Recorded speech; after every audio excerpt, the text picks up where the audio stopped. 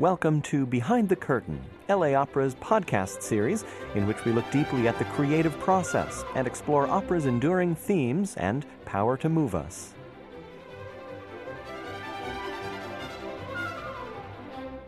In this episode, LA Opera's Richard Seaver music director James Conlon continues to explore Mozart's masterwork, The Marriage of Figaro, and the original revolutionary play by Pierre-Augustin Beaumarchais upon which it was based.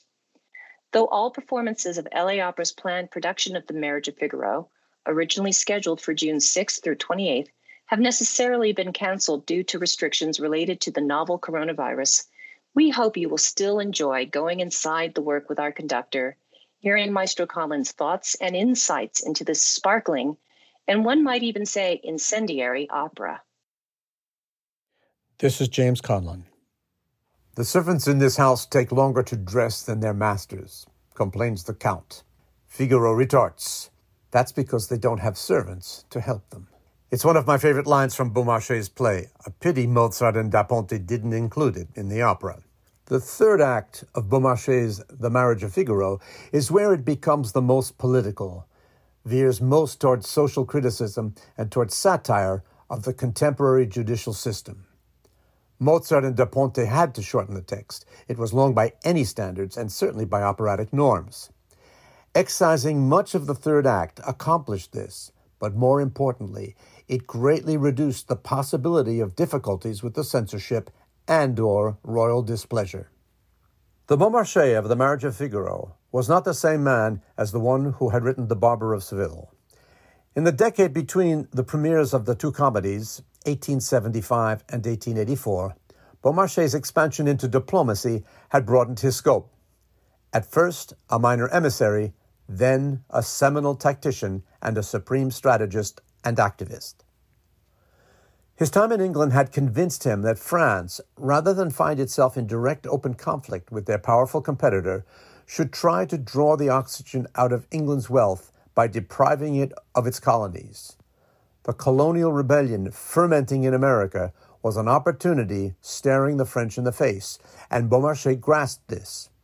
He convinced the king to pursue a surreptitious policy. The French would provide practical help to the American colonial army in return for imported goods. The implementation of this policy was left to Beaumarchais. He delivered guns at his own expense to the insurgents, including those that were used in the Battle of Saratoga, the turning point of the war for American independence. No surprise that The Marriage of Figaro has a complexity hitherto absent in The Barber of Seville. Mozart, together with Da Ponte, elevated the opera buffa to a level of sophistication, complexity, and pathos that was unimaginable beforehand. Part of that transformation was accomplished by realizing the latent potential of the ensemble. We have already seen that in Act 2. Act 3 will contain a sextet which will move the comedy from the ridiculous to the sublime in an instant. After the finale of Act 2, Mozart starts again from zero, with the long-range goal of creating a climactic conclusion. This time, not leading to a stalemate, but to the denouement, or resolution.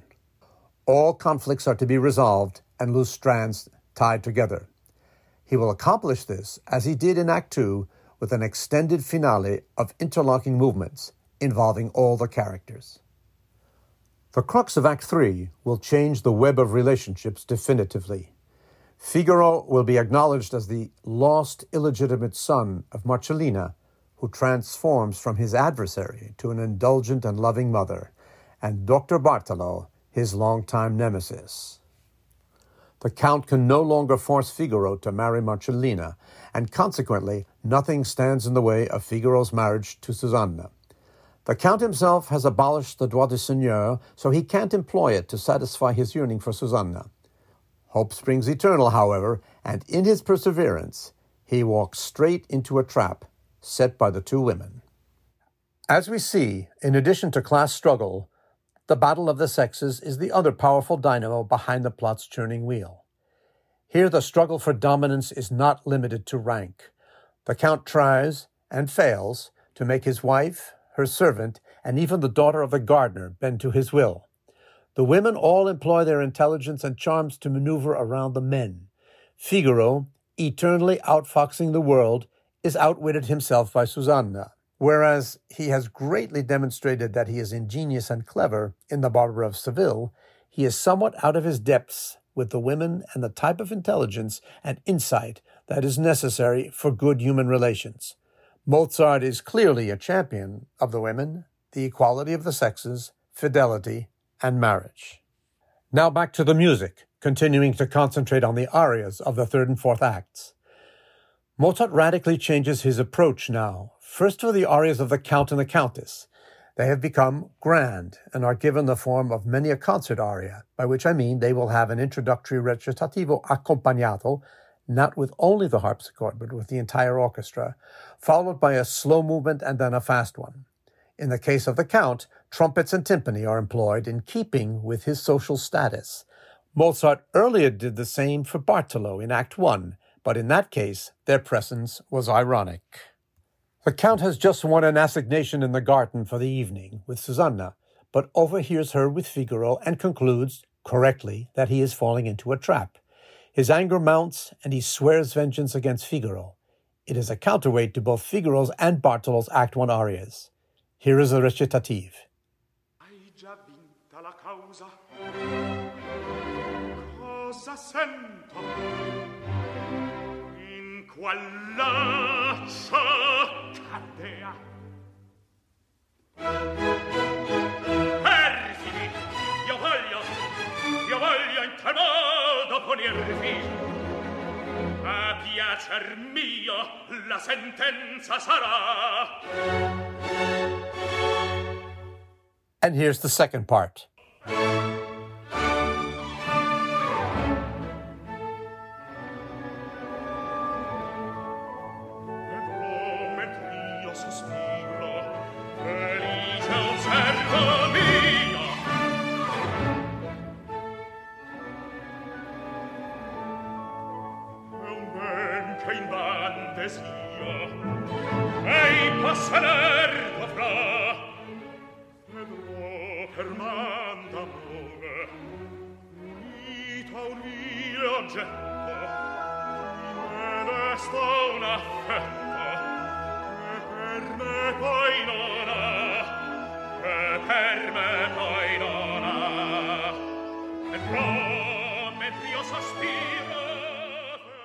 And the third, just the hope of my vengeance consoles me and makes me rejoice.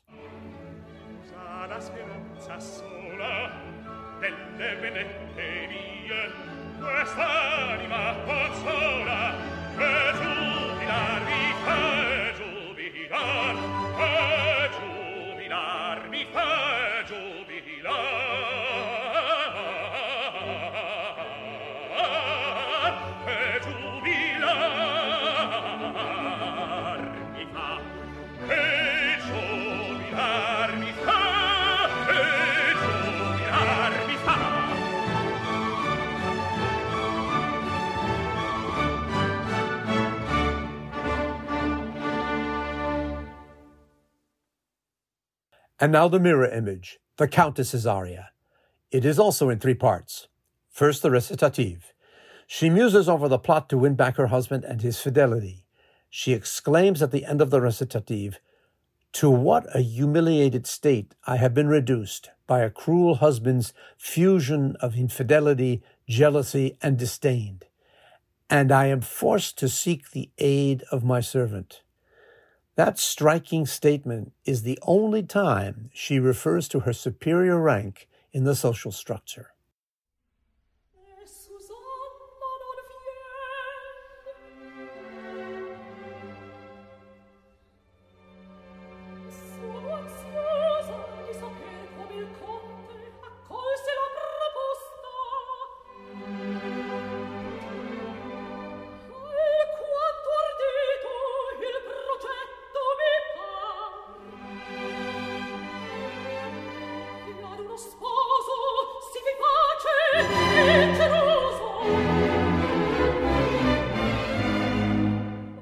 And now the slow section.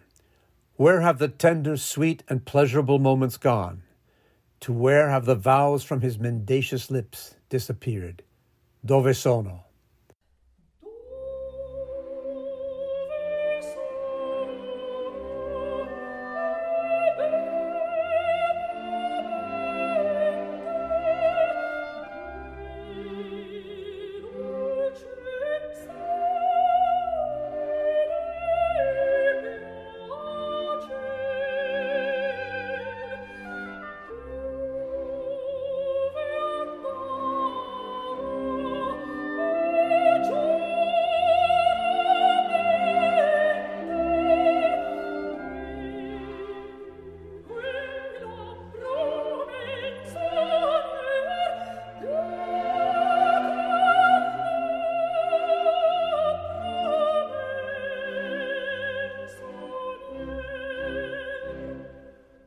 But, unlike the Count, she turns not to retribution, but to hope and determination.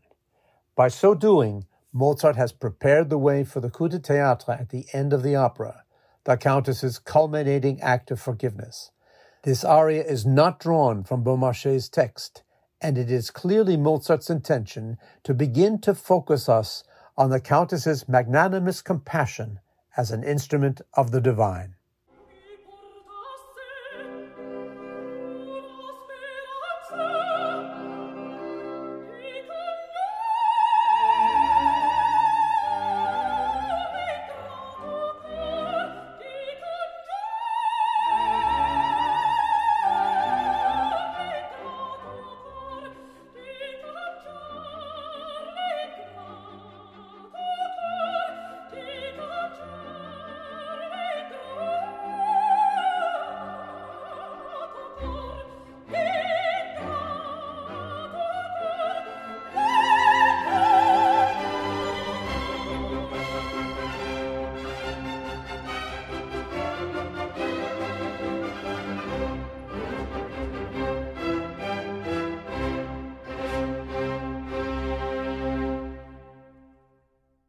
I had promised to return to Marcellina, and now the moment has come. She enters both play and opera with a less than positive image. She is demanding to marry Figaro to settle a loan that she has made to him.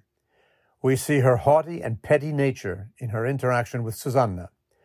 Because we, and clearly all of the authors, identify with Susanna and Figaro's hopes to marry, we see her as an unpleasant, if somewhat comic obstacle. From the moment she recognizes Figaro as her long-lost illegitimate son and identifies Bartolo as the father, she transforms. Upwardly mobile, she will now have a husband, a son, and, in her mind, respectability. But she seems to have a genuine change of heart and allies herself now with Figaro and Susanna. Her scene starts with a recitativo secco, meaning with harpsichord only. It is a close translation of the play. It ends with an affirmation that is insightful and cynical, but also forgiving. When our heart is not hardened by personal interests, she says, every woman should defend her own sex from the oppression of ungrateful men. The aria, which is often cut, describes how animals in nature live in harmony with their mates. It is only in the human race that the loving women are treated with treachery and cruelty by the men. Her fiery coloratura at the end captures those sentiments.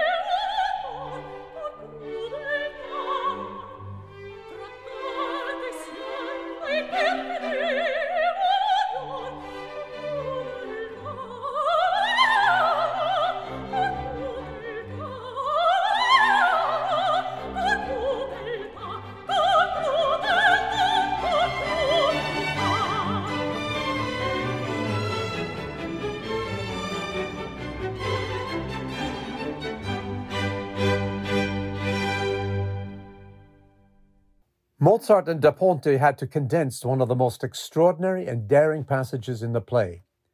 Marcellina gives a powerful and stinging rebuke to men, eloquent, passionate, and far ahead of its time. So daring was it that it had to be cut from the performances in Paris, though Beaumarchais insisted it be published. Mozart and Da Ponte knew they could not present it as it stood and found a more elliptical paraphrase. It falls on far more appreciative ears today. Bartolo, hypocrite that he is, accuses her as having led a wayward youth after fathering a son with her out of wedlock. Here is her response in the David Coward translation of the original Beaumarchais. Yes, wayward, and much more so than you think. I don't propose to deny my faults. They are all too clear today.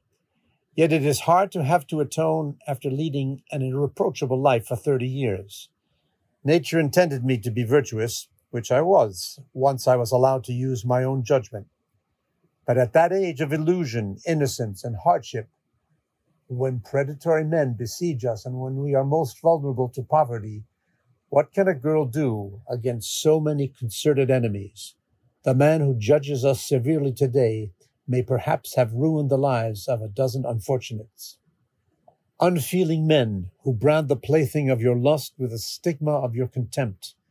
We are your victims. It's you who should be punished for the mistakes we make in our youth. You and your magistrates, who preen themselves on their right to judge us, and, through their culpable negligence, leave us with no honest way of earning a living. Is there any form of employment that's left for a poor working girl? Even in the highest ranks of society, all that women get from men is condescension and contempt. Women are lured by a show of sham respect into very real slavery. If we have property, the law treats us like children. If we stray, it punishes us as irresponsible adults. In all your dealings with us, your attitudes deserve nothing but disgust or pity. But what difference will it make, my son, if you and I are rejected by a man who is not just? Don't look back at where you came from. Keep your eyes on the road ahead.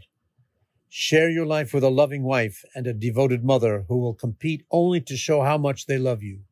Be kind to both of us, happy for yourself, my son, and cheerful, frank, and generous to everyone you meet. That's all your mother will ask for.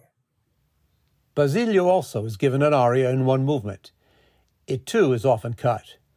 This wily priest-turned-musician, habitually intriguing, lives parasitically between the worlds of men and women, aristocrat and servant. He knowingly exploits both class struggle and the battle of the sexes. He would seem to agree with George Bernard Shaw that youth is wasted on the young. With age, he has developed composure, self-possession, and a little ice.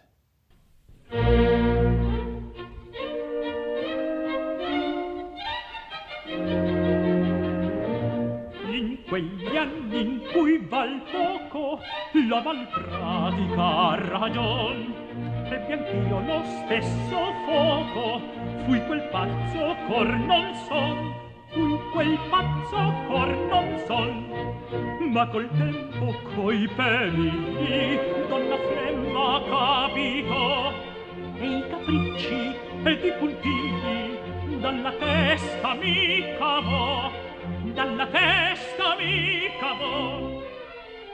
Presso un picciolo abituro, se colei mi tresse un giorno e togliendo giù dal muro, dal pacifico soggiorno, una pelle di somaro, di somaro, di somaro, prendi vizio, figlio caro, oh figlio caro, poi disparve mi lasciò, poi disparve mi lasciò.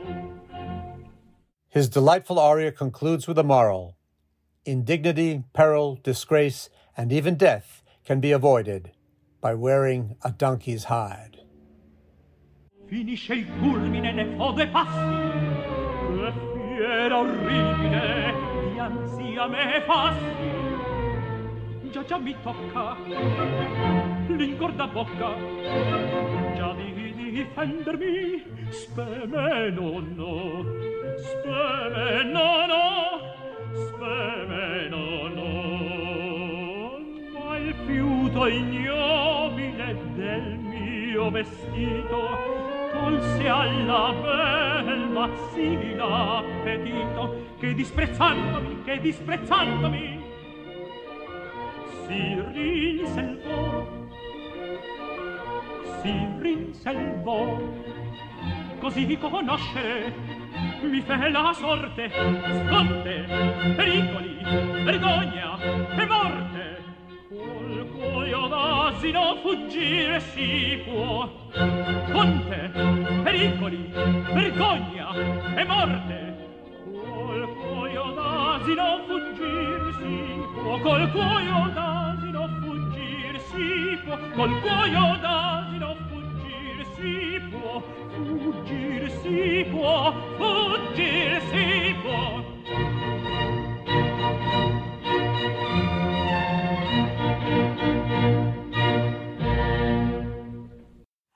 In Beaumarchais, Figaro delivers a long soliloquy as his mood grows increasingly darker when he imagines Susanna to be unfaithful with the Count.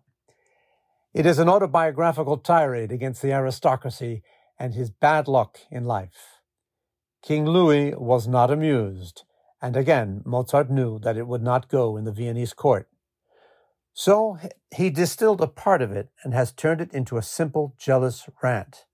The introductory recitative with orchestra moves from desolation to bitterness to rage.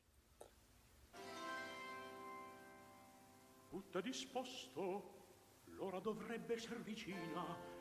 Io sento gente, ed essa non è alcun. Buia la notte, ed io comincio mai a fare il scimunito mestiere di marito. Ingrato nel momento della mia cerimonia, ei godeva leggendo, e nel vederlo io rideva di me senza saperlo. Oh, Susanna, Susanna, quanta pena mi costi. The principal part of the aria starts with a thumping rhythm in which the main falling interval is reminiscent of Paisiello's Dr. Bartolo. Remember that the same singer sang both roles. Veramente ho torto, è vero. Veramente ho torto, è vero. The key is again E-flat major. Is that thumping Figaro's tantrum, or is it the thwacking life has dealt him? Aprì un po' quegli occhi, uomini incauti e sciocchi. Guardate queste femmine, guardate cosa son. Guardate cosa son, guardate, guardate cosa son. Near the end, he is tormented by the French horns of the orchestra. It's a musical pun which mirrors his jealous Act I aria, which also prominently featured the horns. The word for horn in Italian is corno, and like English, it can also mean the horns of a stag or the horns of a cuckold. It is clear which ones Mozart intends and which ones Figaro hears. Già ognuno lo sa. Già ognuno lo sa. Già ognuno lo sa.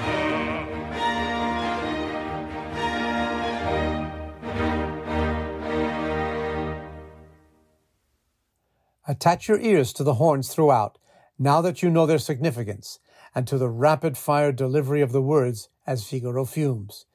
In response to the horns, Figaro says, il resto nol dico, già ognuno lo sa. The rest I don't say. Everybody knows it. Now let's put it all together and listen to it in its entirety. Figaro addresses this diatribe directly to the men, as if to warn them all. It is an acrimonious outburst. He will appear all the more ridiculous for it when he realizes later that he had no reason to be jealous.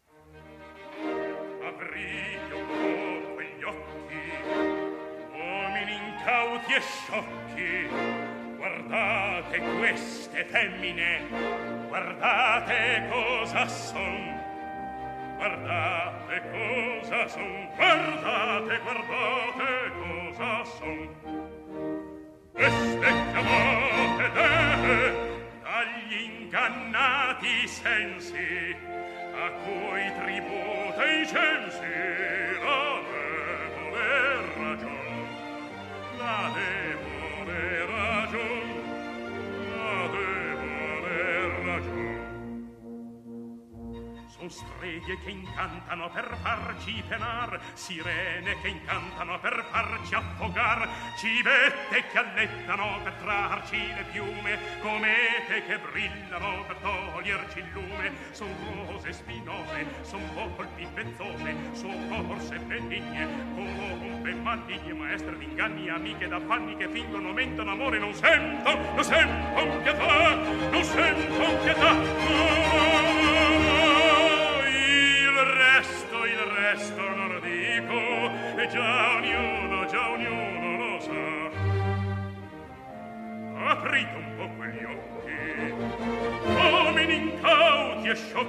guardate queste femmine, guardate cosa son.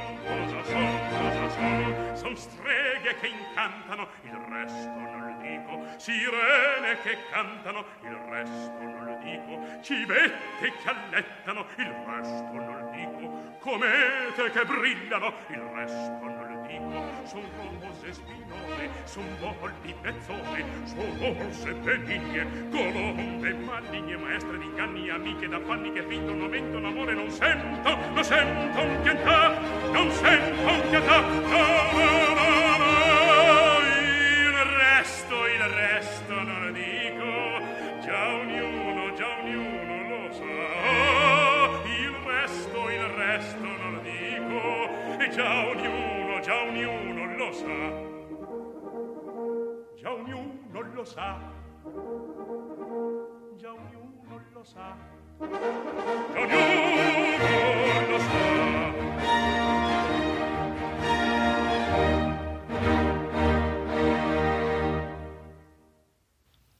Il resto non dico. The rest I don't say. Well, the rest I won't tell you now. But next time I will familiarize you with Figaro's extensive monologue in the original play, and some of the tribulations that Beaumarchais had to bear, which are reflected in this so-called comedy. We will learn much about the author in this autobiographical diatribe, and I will also fill you in on many of the details of his experience with the American revolutionaries and the Congress of our young country. Though not mentioned in the Act 5 soliloquy, it left him with much about which to be bitter. This is James Conlon. See you next time.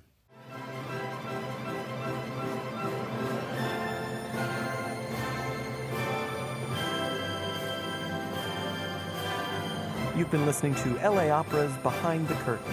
Thanks, and see you at the opera.